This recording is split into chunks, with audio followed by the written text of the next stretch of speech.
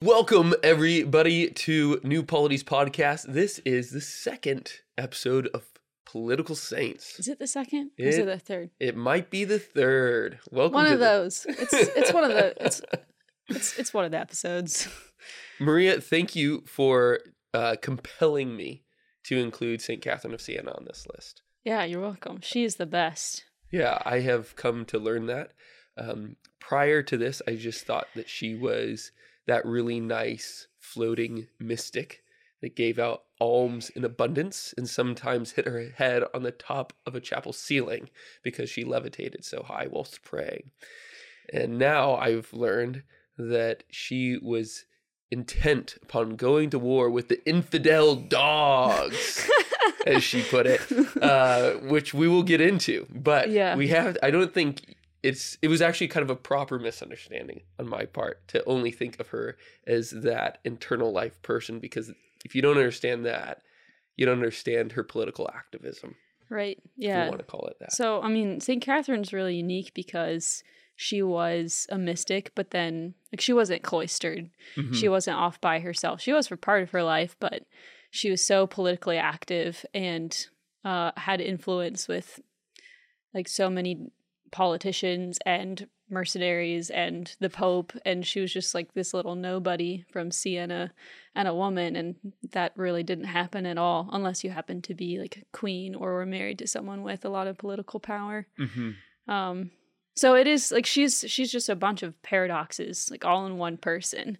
How is it that you can have this really intense mystic saint? I mean, she's a doctor of the church, so it makes sense that when you think of her, you think of her interior life, because mm-hmm. that's what the church has, I don't know, highlighted about her. Mm-hmm. But then she had this really, really active political life. And I think that doesn't make sense to a lot of people. If you're a really good churchy person, then it means that you step out of the way and politics isn't something that you are concerned about or care about. Mm-hmm. Yeah, you found proper detachment from the daily news, something right. like that, and realizing that the contemplative life is actually wedded to the active life. That mm-hmm. the one is building up a source for the other, by which you can actually go and be a fire of love for the world. Right. So that's what we see in her. Mm-hmm. Do you want to give us kind of a quick background on her life? She died when she was only 33. It's crazy. I mean, same time as her beloved Lord. Oh, yeah. So, that was so intentional. Yeah. She died on purpose then, didn't she? Yeah. So Catherine was the youngest of 25 from this little small town, Sienna. That's slightly larger than my family. By just 24, actually. Yeah. Just 24. A lot of them actually passed away. So she didn't have 25 siblings. But she had 12, right? I'm not sure the amount of kids that survived childhood. I mean, that was just pretty typical for the time. She was actually born a twin. And her twin ate her twin. That's what my friends say. Yeah, he was born, his twin didn't survive, and he always says that. I thought that's kind of dark. A little bit dark, bro. Yeah. She didn't eat her twin. Her twin just didn't make it. Mm-hmm. So I kind of wonder what that might have done for her psychology mm-hmm. as a kid, just being aware, I made it and my twin didn't. I don't know. It just makes you question things. Yeah, and one thing that that Sigrid Undset mentions in her biography is that mm-hmm. Catherine was the one that was breastfed, and probably the only one of the children that actually was by the mother too. So, anyways, just to drop more into interesting kind of psychological seeds there. Anyway, so she was the baby mm-hmm. of the family. She was just beloved by her mom. But she definitely had particular graces as a young child. She was just kind of uniquely pious. Every preschooler, they always have their thing that they're really interested in. Some are trains are everything. Yeah. Dinosaurs are everything. The stars. For her, she would play these little pious games with her friends. Let's pretend to be nuns. Let's pretend to practice ascetical practices. Let's pray together. Let's pretend not to eat breakfast by not eating breakfast. Yeah, that sort of thing. So she just kind of had this natural instinct or draw, but it wasn't really that well developed. But she ended up having a really profound mystical experience when she was 6. Maybe not mystical. She just had a vision. She was just like running through the streets of Siena after her siblings. And then she saw a vision of Christ, I think, wearing a papal tiara. And then, if I'm remembering correctly, St. Paul was on one side and St. Peter was on the other. I don't think they said anything. I can't remember if they said anything. But this was kind of like the beginning of her like really deep spiritual awakening. She was different after that, but people didn't really know why. And then I think after that, she started a much deeper and profound prayer life. She lived very close by to a Dominican church, and so she would end up going there all the time, and she was just drawn there more and more. At some point during her childhood, like I don't know if she like started like speaking with Jesus at this point, but she definitely made the decision to be consecrated, like as a consecrated virgin. She wanted Christ to be her spouse. Right. But all of this was like hidden. Like she was just kind of like the boisterous, like fun-loving, like very pious, like awesome youngest child. And so her mom was really thrilled when she was getting of the age to like be married. And like she wasn't like amazingly beautiful, but she had gorgeous hair. Yeah, everybody comments on her hair. Yeah.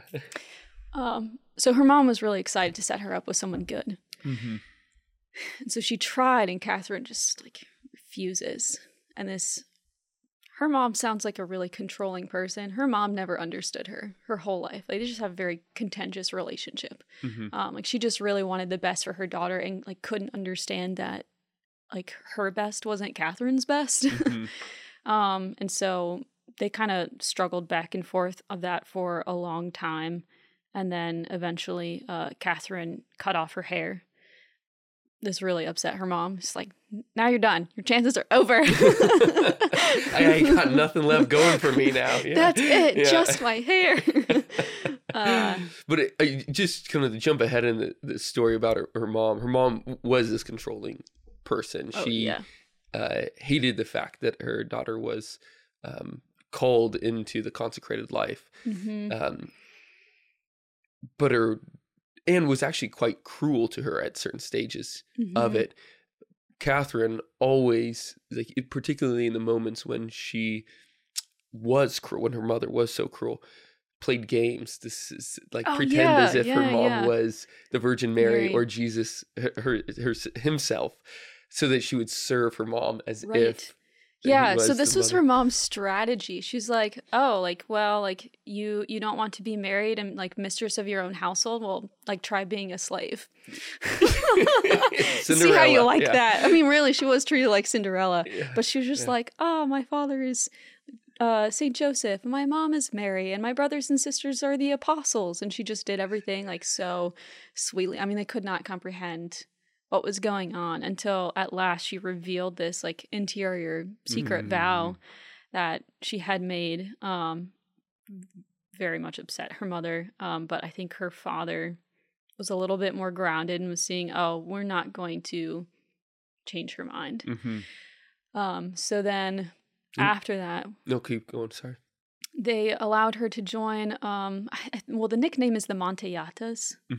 I think it was like the cloaked ones, is right? That what it's called? Like a third order Dominican. You know, from it seemed to emerge, and I don't actually know the history of it. I should have, but from what Sigrid was suggesting in her book, is that this was more of like an organic movement of people of women that so loved Saint Dominic that wanted to follow after his way, but couldn't because they weren't men to become friars, and so this was something that I think had not yet received some sort of papal blessing at that time.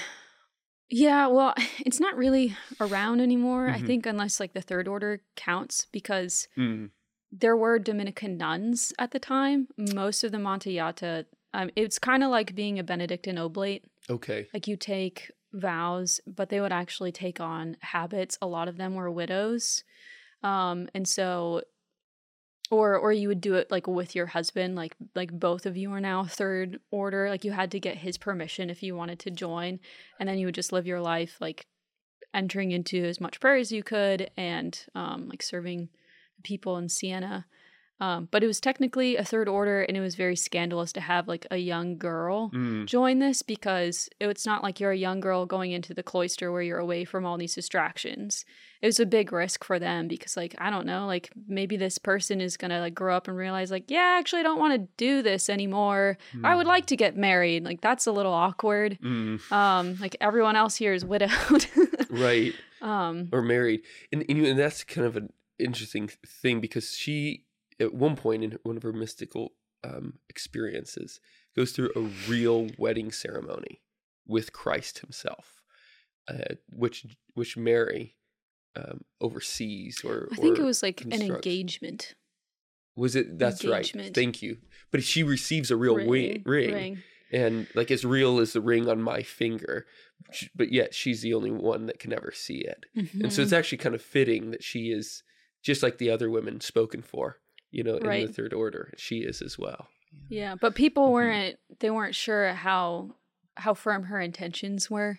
So it took them a little bit of time to figure that out. And then the other thing that was unique about this is because they're not like cloistered, they're not living together. Like it made sense if you were widowed or married, because like your household would still support you. And so the way that she like joined this like third order kind of thing, but then she lived at home. And so what she did was she entered into her room or her cell, and for 3 years she just entered in contemplative prayer, and she never left. Like her family just didn't see her. I mean, she lived at home. They didn't see her at all, really, unless like they opened the door. But they would give her food, and she was just in prayer, also like fasting, and like her mom just like didn't really understand. But she was just so swept up into the love of Christ. I think this is when she like received her engagement ring with Christ. And she was just praying for the reparation of sins, and she was just so in love with God, and just, I mean, she was living a cloistered life. She was seeking him in contemplative prayer. And what she had no idea was what God had in mind for her next. Like she just wanted to like dive into the abyss of charity and just swim in that ocean of mercy forever. And then one day God said to her, all right, so I want you to go out of your room and go to dinner with your family. And her reaction was just to weep. She's like, no, I don't want to leave.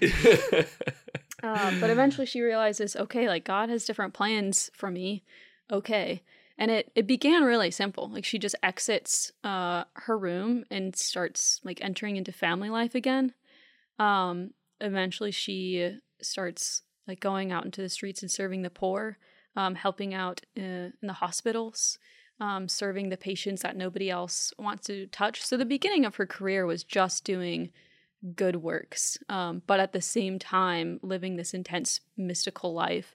So she would do all these good works, but she would also spend so much time going to Mass and being in prayer in the church. And eventually this caused some attention for her, because she would get swept up into her mystical prayers, which used to be in private. But now people were like seeing like, this like girl's not normal. Like she just received the Eucharist and now she's stone still and like looks like she's seeing a vision of heaven.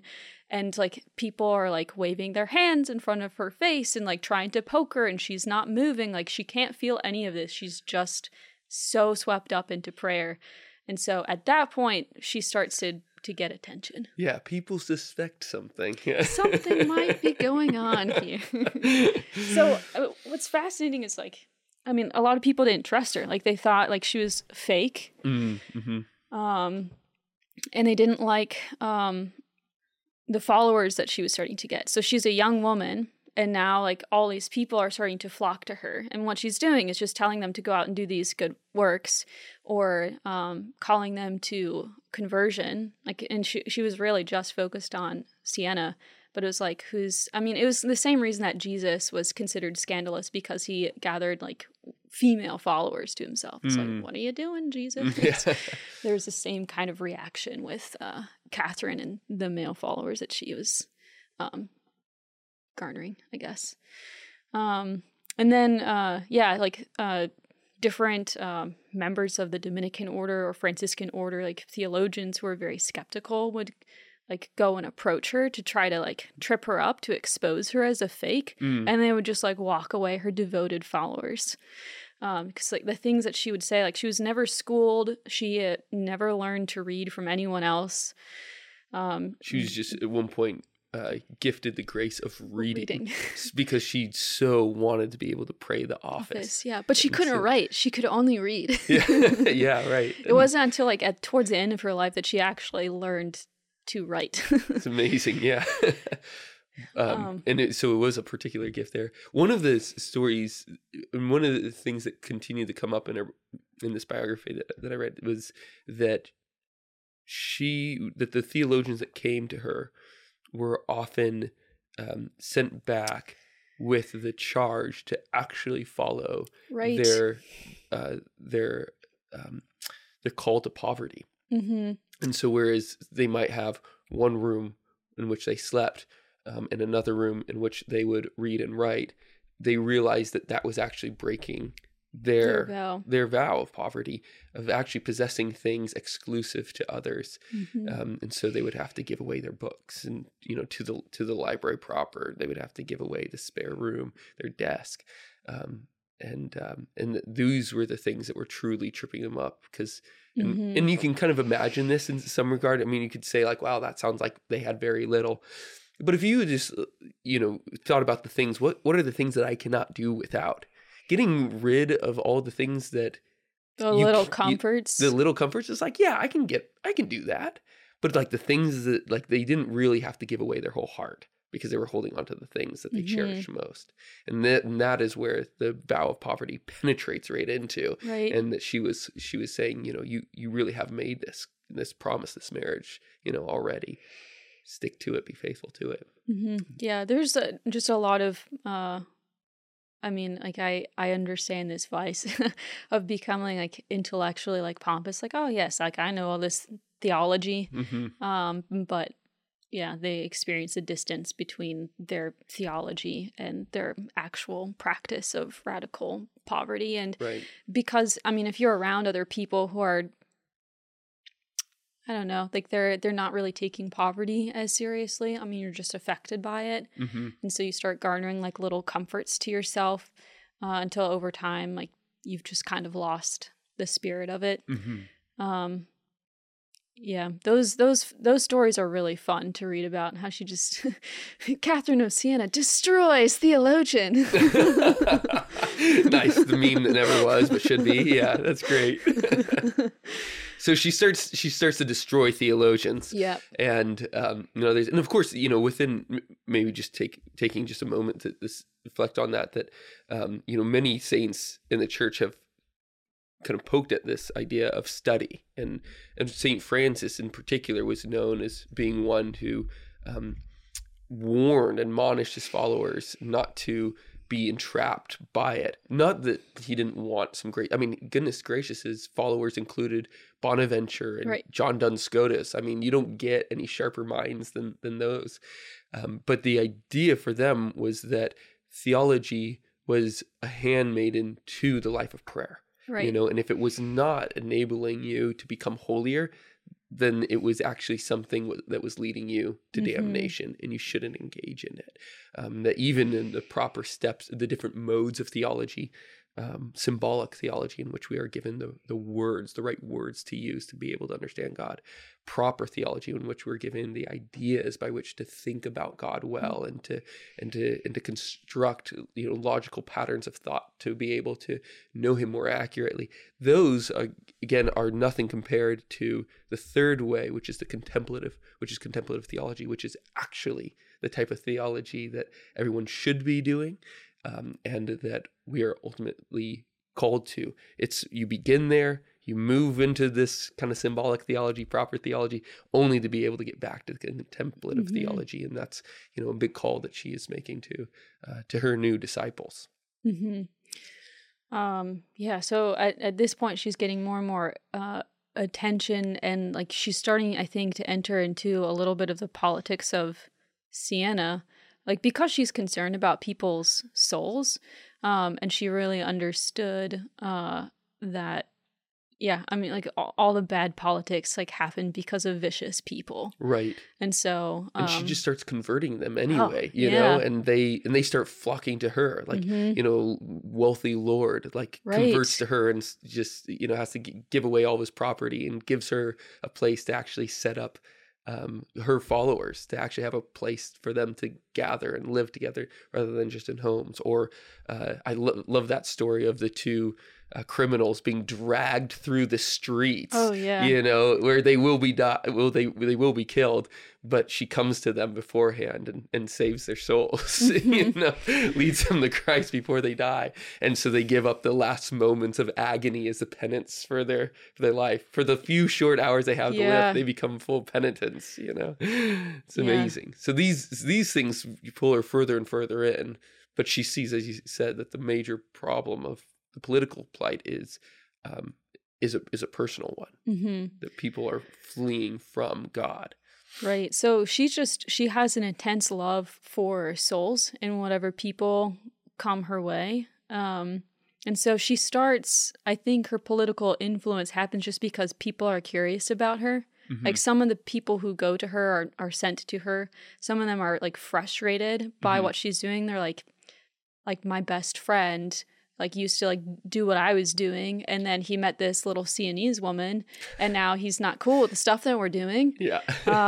I don't like this. Like, I need to go see what's up. And then they walk away exactly the same as their friend does. Which is what they wanted anyway, to be united with their friend again. So, yeah. But there's kind of these three things that really was on her heart, and she writes them often in her letters, and I'll kind of read them briefly here. And just from one of the letters, this letter is actually to the Pope. So this is some years later than we've gotten into the story. This is Gregory the 11th, the last of the Avignon popes, and she gives him this kind of tripartite charge. I tell you, on behalf of Christ crucified, it benefits you to achieve three chief things through your power. The first, uproot in the garden of Holy Church the malodorous flowers, which, however you say that, how do you say that word? Malodorous? Malodorous flowers, thank you. Full of impurity and avarice, swollen with pride. That is the bad priests and rulers who poison and rot that garden. Ouch. Number 2, she calls for, quote, your return to Rome and uplifting of the standard of the most holy cross. Let not your holy desire fail on account of any scandal or rebellion of cities which you might see or hear. Nay, let the flame of holy desire be more kindled to wish to do swiftly. And third, she says,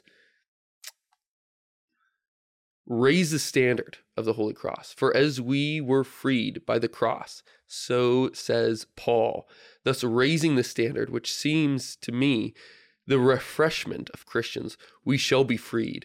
We from our wars and divisions and many sins, the infidel people from their infidelity. So this is the last call, is to go on crusades. Right. So those three things, to root out bad rulers and priests, to return, get the Pope to return to Rome when he was in Avignon, and to go on crusades. Right. Those are become her objectives. Yeah, her objectives and kind of almost obsessions. Like she knows that it's her holy goal. Like this to make this happen. Yeah, I might back it up a little bit. Like how is it that she like moves from Sienna to this, because this is pretty, I don't know, global. Yeah, exactly. No, I think we should. And I think it starts, the way of explaining this is actually right from where we were. Yeah. So this is, I've got a copy of St. Catherine of Siena's letters, and the editor who pulled these together kind of as a summary of her life. So I'm just going to read this because I think this paragraph explains the transition into more influence. So in 1370 to 1374, her reputation and influence increase. A group of disciples gathers around her. Her correspondence gradually becomes extensive, and she becomes known as a peacemaker. So, like as she's like converting souls, people are asking her to step in places, or if there are places that she can't get to, she'll end up writing letters. And so she starts corresponding with like more and more important individuals, in part on her own initiative and the initiative of other people. And over time, that correspondence starts growing, especially as she's making more friends in high places, like because they've come and questioned her and then like returned back like her devoted followers. And so like as I think like priests like from like different towns have come to investigate Catherine, especially because she belongs to the Dominican order, and like they want to like make sure that like, you know, she's not causing a scandal. It's their order. They have to take care of her if like she's actually insane. Right. But then like they bring word of St. Catherine other places. So her fame starts extending, her correspondence starts extending. At the same time, her ecstasies and mystical prayer and unusual mode of life excite criticism and suspicion. In May 1374, she visits Florence, perhaps summoned thither to answer charges made against her by certain members of the order, of her own order. She returns to Sienna to minister to the plague-stricken. So the plague ends up hitting Sienna, and yeah, she fearlessly takes care of them. She meets at this time Fra Raimundo of Capua, her confessor and biographer. Her gradual induction into public affairs is accompanied by growing sorrow over the corruptions of the church. So she's called to Florence because the Dominicans want to check her out. They're like, okay, she's good. She starts caring for people who are hit by the plague. She gets a new spiritual director. Her correspondence starts growing, and then she starts to receive invitations to go places. And eventually people figure out like this woman is a peacemaker, and there's something really powerful about the way that she is able to approach people and actually get them to change their ways. And because you have all these city-states across Italy, and there's a lot of contention between them, and then also contention between the city-states and the papal states. Right. Yeah, I mean that's a whole, like the political state in Italy at the time is really important for understanding. Yeah. Where she's at. I'm not sure if I can explain it the best, but I know that there's different alliances being made, mostly like the Papal League and the Anti-Papal League. Yeah. Well, I think one thing that's really helpful to realize, to start off, is our buddy Andrew has this idea. Part of the reason why someone like St. Thomas Aquinas, but many other scholastics, had such a clear vision of what good politics looked like is because during their lifetime, they were losing grasp of it. They were actively seeing the fall. And what you started to see instead was the rise of tyranny, real tyranny, something that we might even more say like classically tyrannical, where because there was not centralized power, and because there was only really personal reign rather than largely administrative governance and classical offices of power, because there was mainly just a king in his court, and those people declared and did things whatever they wanted, and they started to change the mode of living in a way that was for their own benefit rather than for others. We can call that tyranny more clearly, and that's what's happening.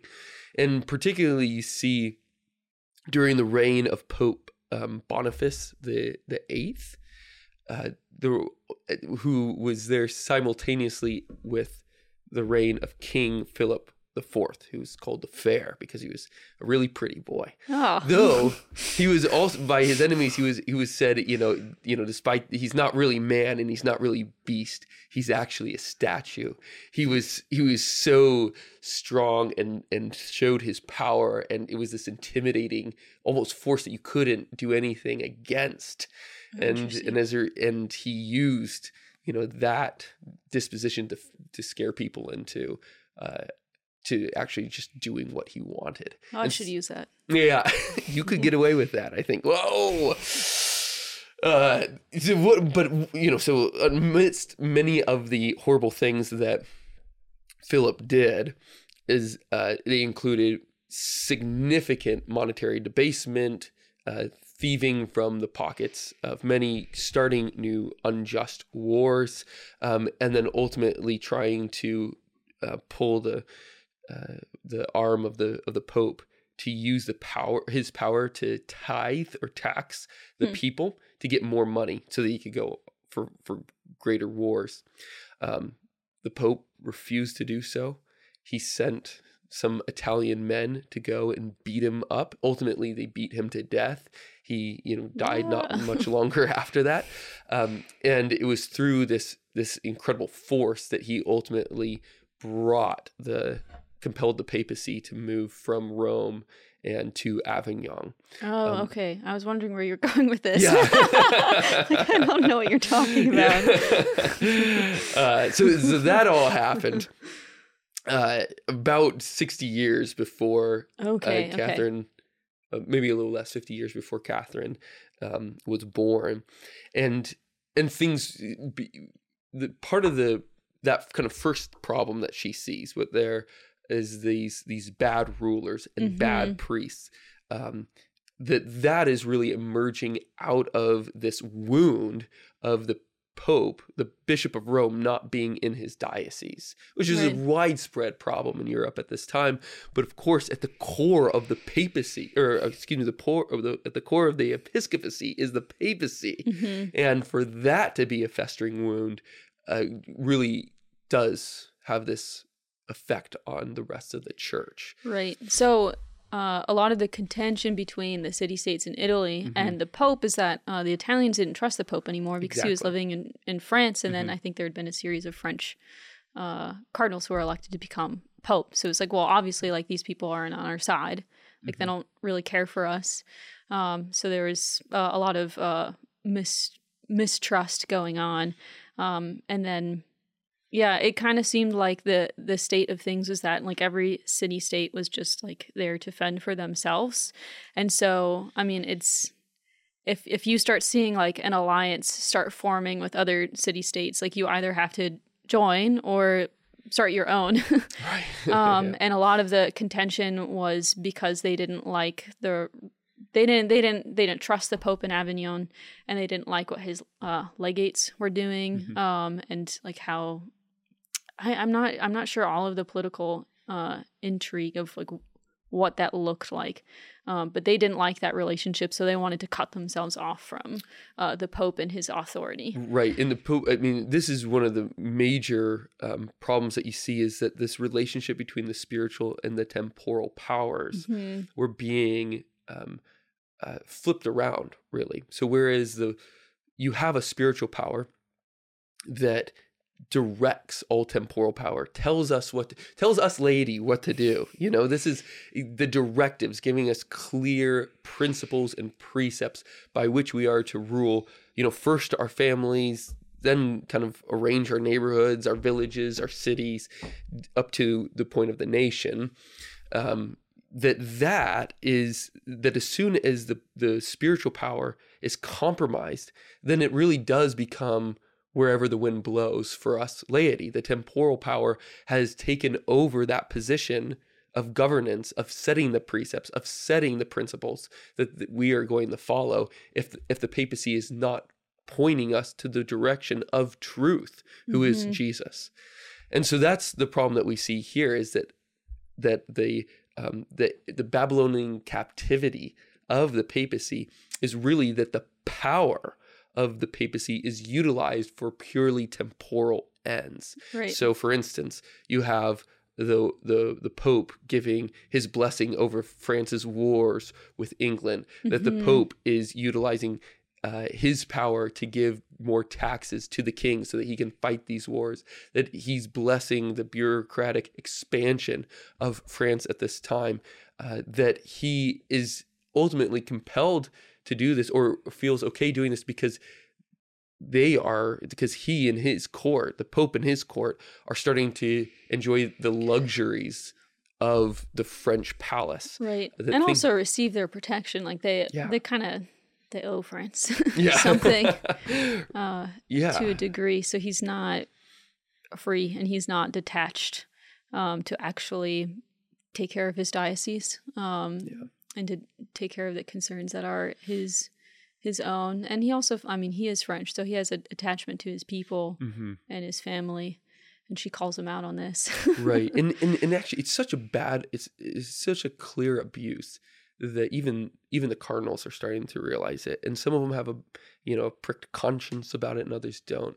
And there was one man who really did, and he made this prayer to God, a vow saying, if I am to become the next pope, I will move back to Rome. And that was Gregory the Ninth. And so God was setting the occasion for his return, for Catherine to be the one who makes him ultimately obey his vow. But I think it was kind of an important point because she does go through and she does rebuke the Pope. She does so in words that are unbelievably generous and really filial.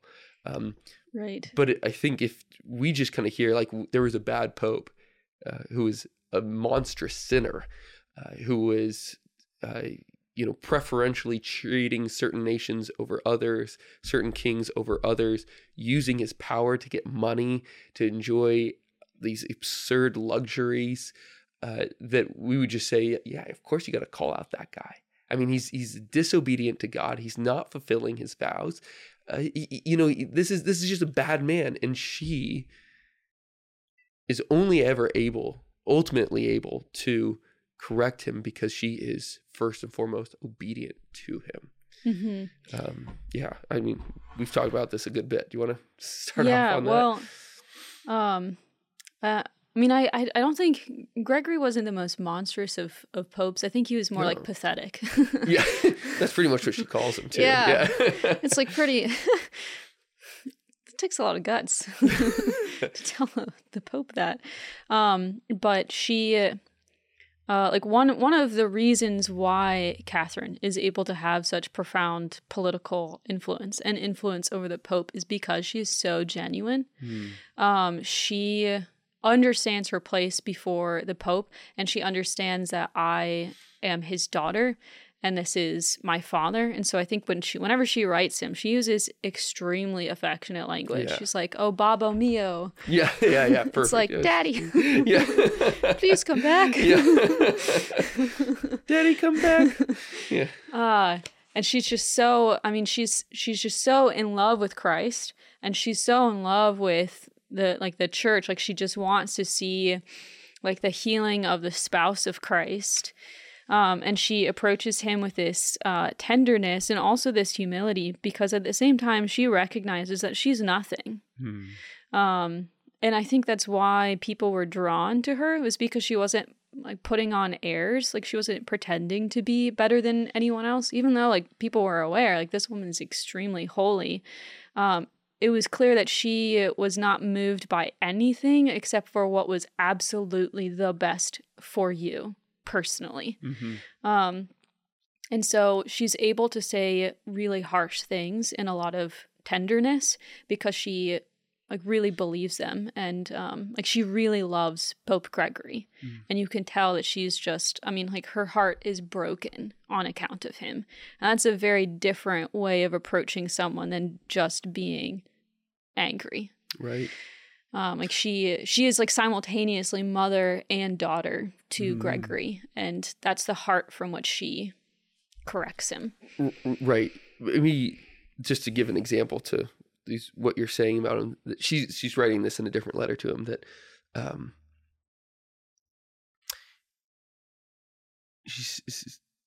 she writes, "He has not had the life of charity in himself she's speaking about the Pope in these kind of third person language to him, actually, and has cared only for praise and self-glory and not for the name of God. I say then, if he is a prelate, he does ill, because to avoid falling into disfavor with his fellow creatures, that is, through self-love, in which he is bound by self-indulgence. Holy justice dies in him, for he sees his subjects commit faults and sins and pretends not to see them and fails to correct them. And this is, this is almost kind of softening the blow, by kind of depersonalizing this slightly. But it is him that she's speaking of, and he has this continual language of "O Babos, mine," sweet Christ on earth, she calls him. Yeah. Follow that sweet Gregory the Great, for all will be possible to you as it was to him. So this is a clear rebuke, but it's something that's she's very patient with, and I think that's kind of an important side of all obedience, is that in her dialogue with God, this is sorry to give this just a brief introduction. At the very end of her life, she calls scribes to come and to record the things that she is hearing from God in her mystical visions, in her mystical prayer things. And so she has these four treatises that develop out of them, and the dialogue on obedience is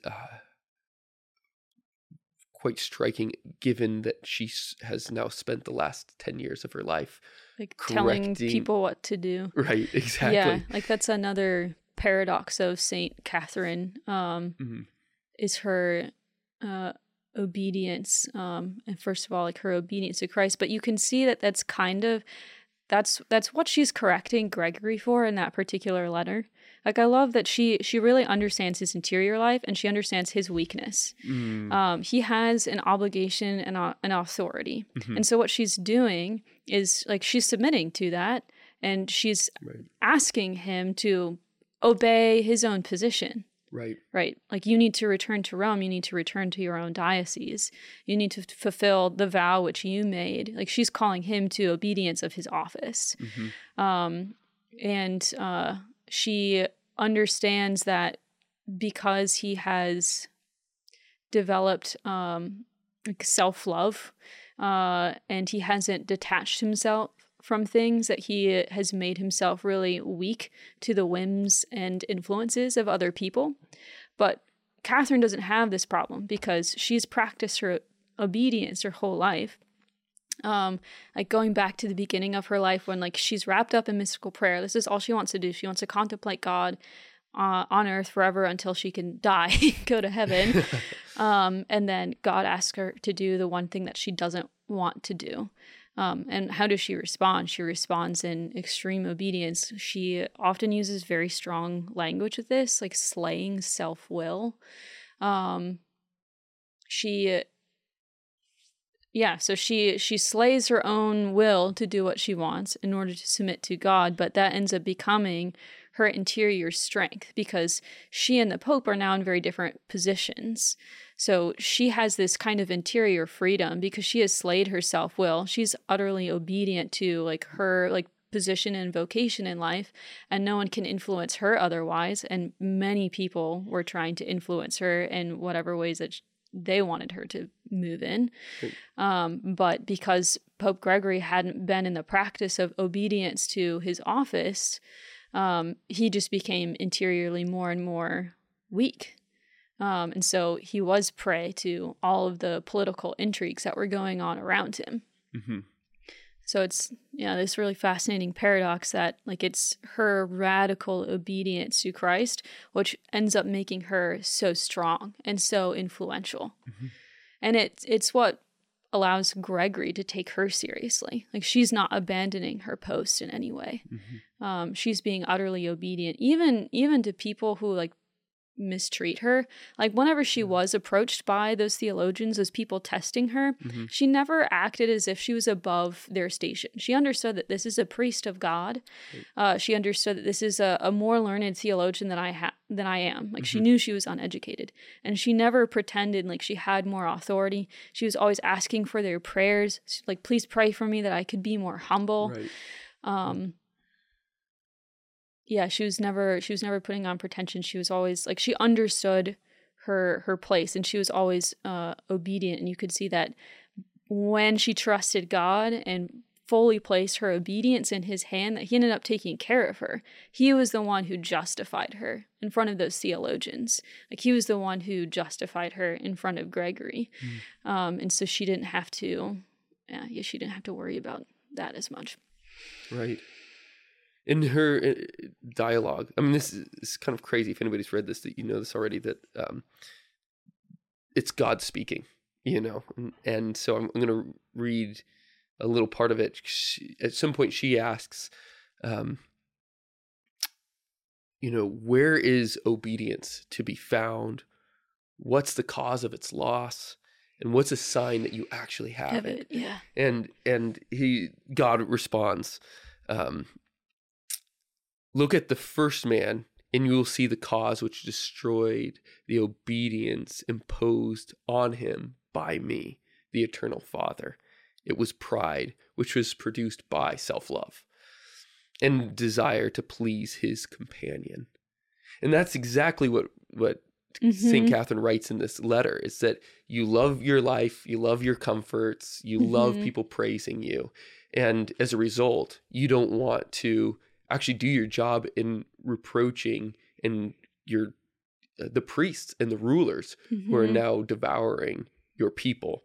Oh yeah, and then he goes on and he says, well, where is it found?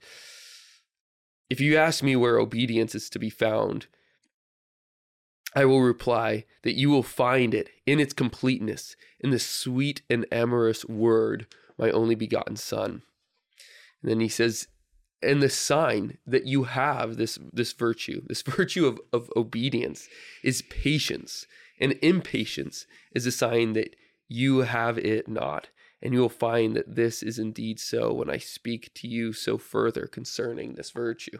And I think this is something that is such a temptation, for us, disobedience today, in part because of the form that mass media has created, and that mass media works well on the internet because it actually does demand that we click more, because the only way that it's profitable is if we see more ads. And so therefore we need something that will get us to click more so that we see those ads so that they make more money. And as a result, patience is not engendered in us. We always want to see something more scandalous. So there's a particular formal problem that we have with this today. But it starts to destroy what God later says in this dialogue, the wet nurse of patience, which is humility. And Ruben, actually, Slife, who works with us, has been really, over the last couple of years, been a real help to me in this area, especially like when all the crazy headlines of the Pope come up. He's always like, take your time, figure out what actually happened, and starts to kind of break me down. He's doing a pretty good job breaking me down, to his credit, not mine. But I think that is one of these things that is just so terribly practical, that St. Catherine offers us, is that when she calls out the Pope for not doing his job of getting rid of the bad rulers, not getting rid of the bad priests, that it has to be governed by this patience, that is animated by humility, for the sake of obedience. Right. And what's interesting too is like she doesn't try to take on his authority. Right. Like she doesn't try to enter into his position and exercise his authority. You can see that she has obedience to the office and obedience to how God wants to work. Like God has placed this man in this position, and if God can be like trusting and patient, then I ought to as well. all you can do is really lean into like the actual authority that you have. And she does it with a lot of fiery passion. Yeah. She ends up being very, very influential.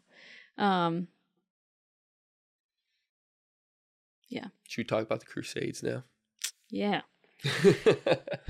So this is, I think it starts to, well, sorry, let me kind of summarize what just happened really quick and move on to the Crusades, because I think the two of the three things that she found to be her objectives, the Pope reforming prelates and rulers alike, and his return to Rome are really intimately related, right?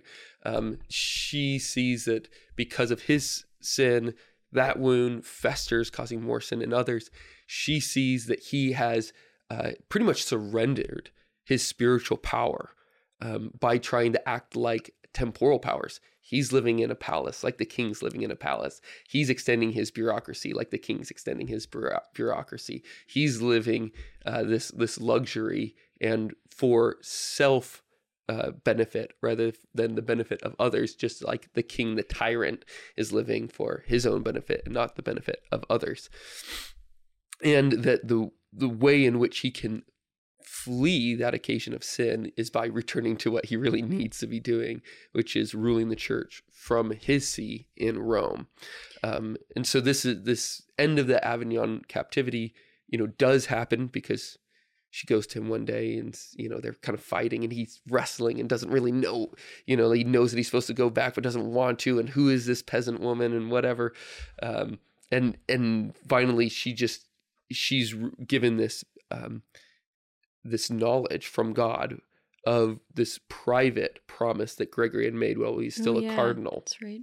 That he promised God that he would, if he was elected Pope, he would return to Rome. And she says, but you've already promised this. He had not told a soul. And yet God has given her the knowledge that he made this private vow. And he's shaken in his boots at that point. And, not long afterwards, he's gathered up everything in his cardinals and they're heading back to Rome. But this third thing, the Crusades. The Crusades. There was a couple paragraphs from Sigurd Undset that I think kind of ties in, like why is it that like politics and religion are so like wrapped up in each other, and like why is it she really cares, and like why she would really care about the Crusades. So Undset writes that it had gradually come about that Italian and European politics was one of the chief concerns of the Seraphic Virgin of Sienna. The artificial divide of religion and politics did not exist for the people of the Middle Ages. If they thought over the matter at all, they were completely aware that all the problems concerning the community, good or bad government, the welfare or misery of the people, are, in the final instance, religious problems. The fundamental question is, what do we believe a man to be? What is it he needs, first and foremost, so that he may be in a position to attain all his secondary needs, peace, justice, security, satisfactory relationships with his fellow man? Catherine never had any doubts about the answer. A man is nothing by himself, has nothing from himself. His existence is in his Creator, and everything he is and owns is from his Creator. The love of a selfish man is nothing. Truth escapes between his hands. His wisdom will show itself to be foolishness, his justice injustice. And in the end, a series of disappointments and mistakes will lead him to hell, to the devil, who is the spirit of disappointment and barrenness. And then quotes the psalm, unless the Lord builds the house, they labor in vain that build it. Catherine knew the truth of these words. So that's why she's so concerned about getting the Pope to return to Rome. That's why she's concerned about like making peace between the Italian city-states. And that's why she's concerned about the Crusades. Because another big thing that's going on is that she sees that, Italy, it's a Catholic people. Like we're all a part of the same body, and she sees the body of Christ just tearing itself apart from the inside, like infighting between these city-states, disloyalty to the Pope, and the Pope, especially when Urban ends up taking the papal throne after Gregory, he ends up doing reform, but he ends up doing it too harshly. To the point where like he also is kind of like adding to the tears in the body of Christ. Like there's some times where you just need to like accept the best that people can offer you, but he is just so concerned about being like offended by people, and he's like, no, like we're gonna slam you into the ground, thank you very much, right? Instead of just accepting their like asking for forgiveness. So yeah, if Gregory was a coward, then Urban just went overboard. yeah. So what she sees going on is, like the body of Christ tearing itself apart in corruption within the church, in like corruption in politics. And so part of her call for the Crusades is to, how about we actually direct this violence towards places where it really matters, where the infidels are encroaching on our territory. And it's not because like, I don't know, like St. Catherine was just like racist or something. Like she, I feel like people just like always forget about this, about the Crusades. Like there was an actual like danger to Christendom. Like, I don't know, like people just like have it's such an embarrassing thing. Like, oh man, what a blot in our history, the Crusades, meanwhile, like women are being slaughtered, kids are being enslaved, and people think that it's like a blot. It's crazy. It's not like there's a bunch of hippies on the other side, like just like perfectly calm and peaceful. Like it was a real like threat that was like slowly like moving into Christendom, mostly in the Eastern half of Christianity, the Byzantine Empire. Yeah.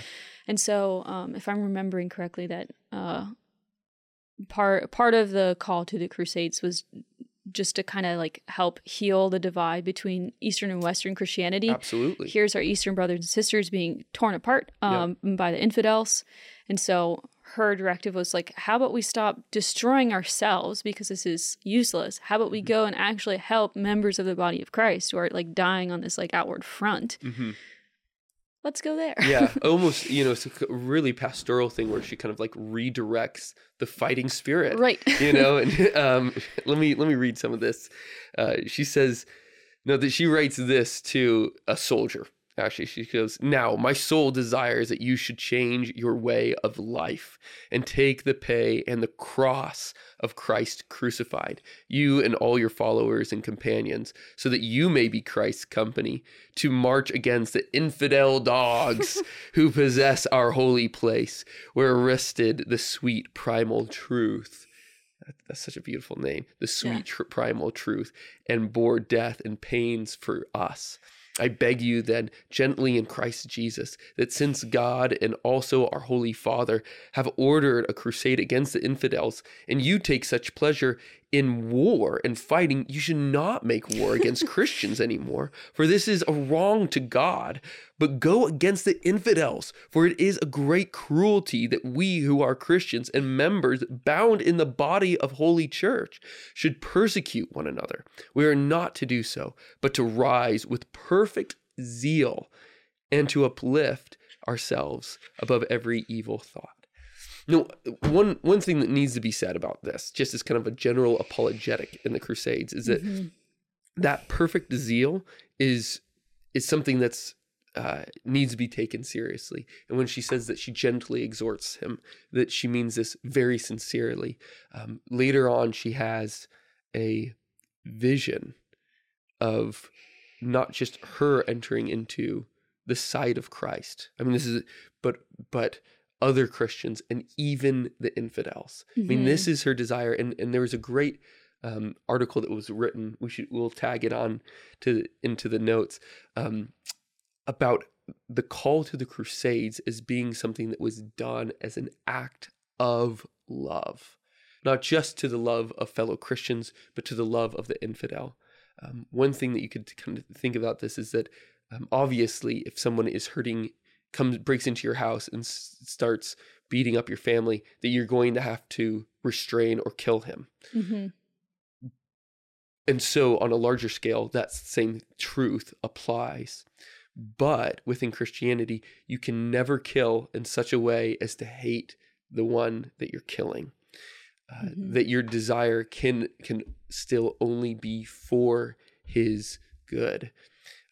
That is a universal truth of Christian charity that demands even in these kind of tight spots, you could say. Right. Well, I think what's interesting is that like she doesn't have you can tell it's not that she hates the infidel, that she's saying that you should go she war loves against dogs. them. Yeah.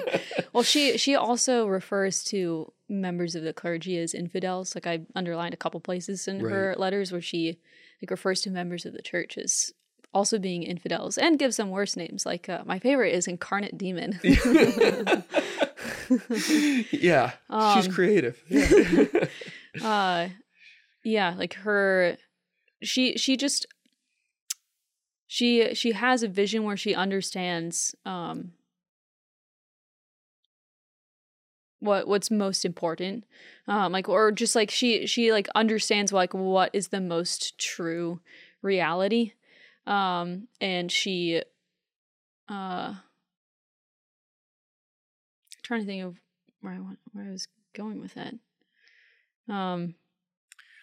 I don't know, it's just different if you actually really believe that the best possible thing for someone is to go to heaven. Death starts to look very different to you, and you can see that in the way that she like was approaching the two criminals that you were talking about who were being dragged through the streets. Like her like social justice cry wasn't like give them mercy. Like her primary concern was that these people go to heaven. Yeah. And so she wasn't there like to completely like upend like the social like order. Her concern was about the souls of these persons, and like death for her was an advantage. Like this is something that she like desired for herself. Like she was very excited to die, especially at the end of her life. Yeah. Like she just wanted to be with Christ. And I think for us, when we haven't like really been convinced of like what is the ultimate good, then I don't know, it kind of reorders and like shifts things.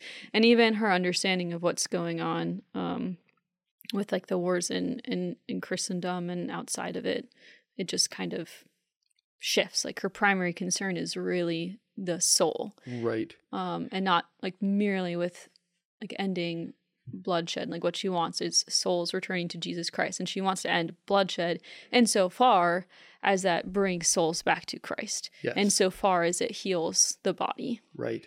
We have a major obsession today with social justice, but one of the major predicaments with it, like root problems with it, is that it is attempt to wrong injustices to humanity or to men, which is such a depersonalized way of thinking about people. Yeah. Whereas when it pertains to Christianity, it's not a general humankind that we're interested in, because a love of humankind is kind of a contradiction. You cannot love an abstraction. Right. You cannot love a generality. You can only love a person. And so when we're trying to understand St. Catherine here, and when we're trying to understand our own political dispositions, it has to be one that's governed by a person and that person's ultimate end, which is found in God.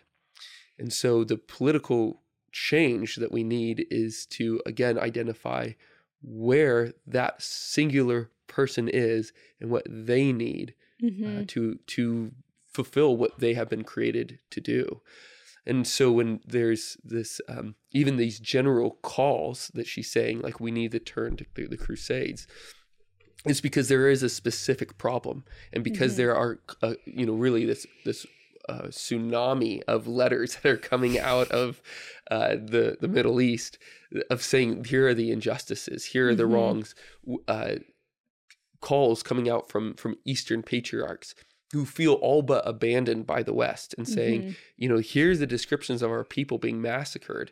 If you are failing us, then you are failing your brothers and sisters in Christ. And again, these are, you might say, because they are calls that an entire nation needs to adhere to, does not make them less specific in what needs to be done. And the orientation of going off to fight in love and as an act of love is still the thing that governs her call.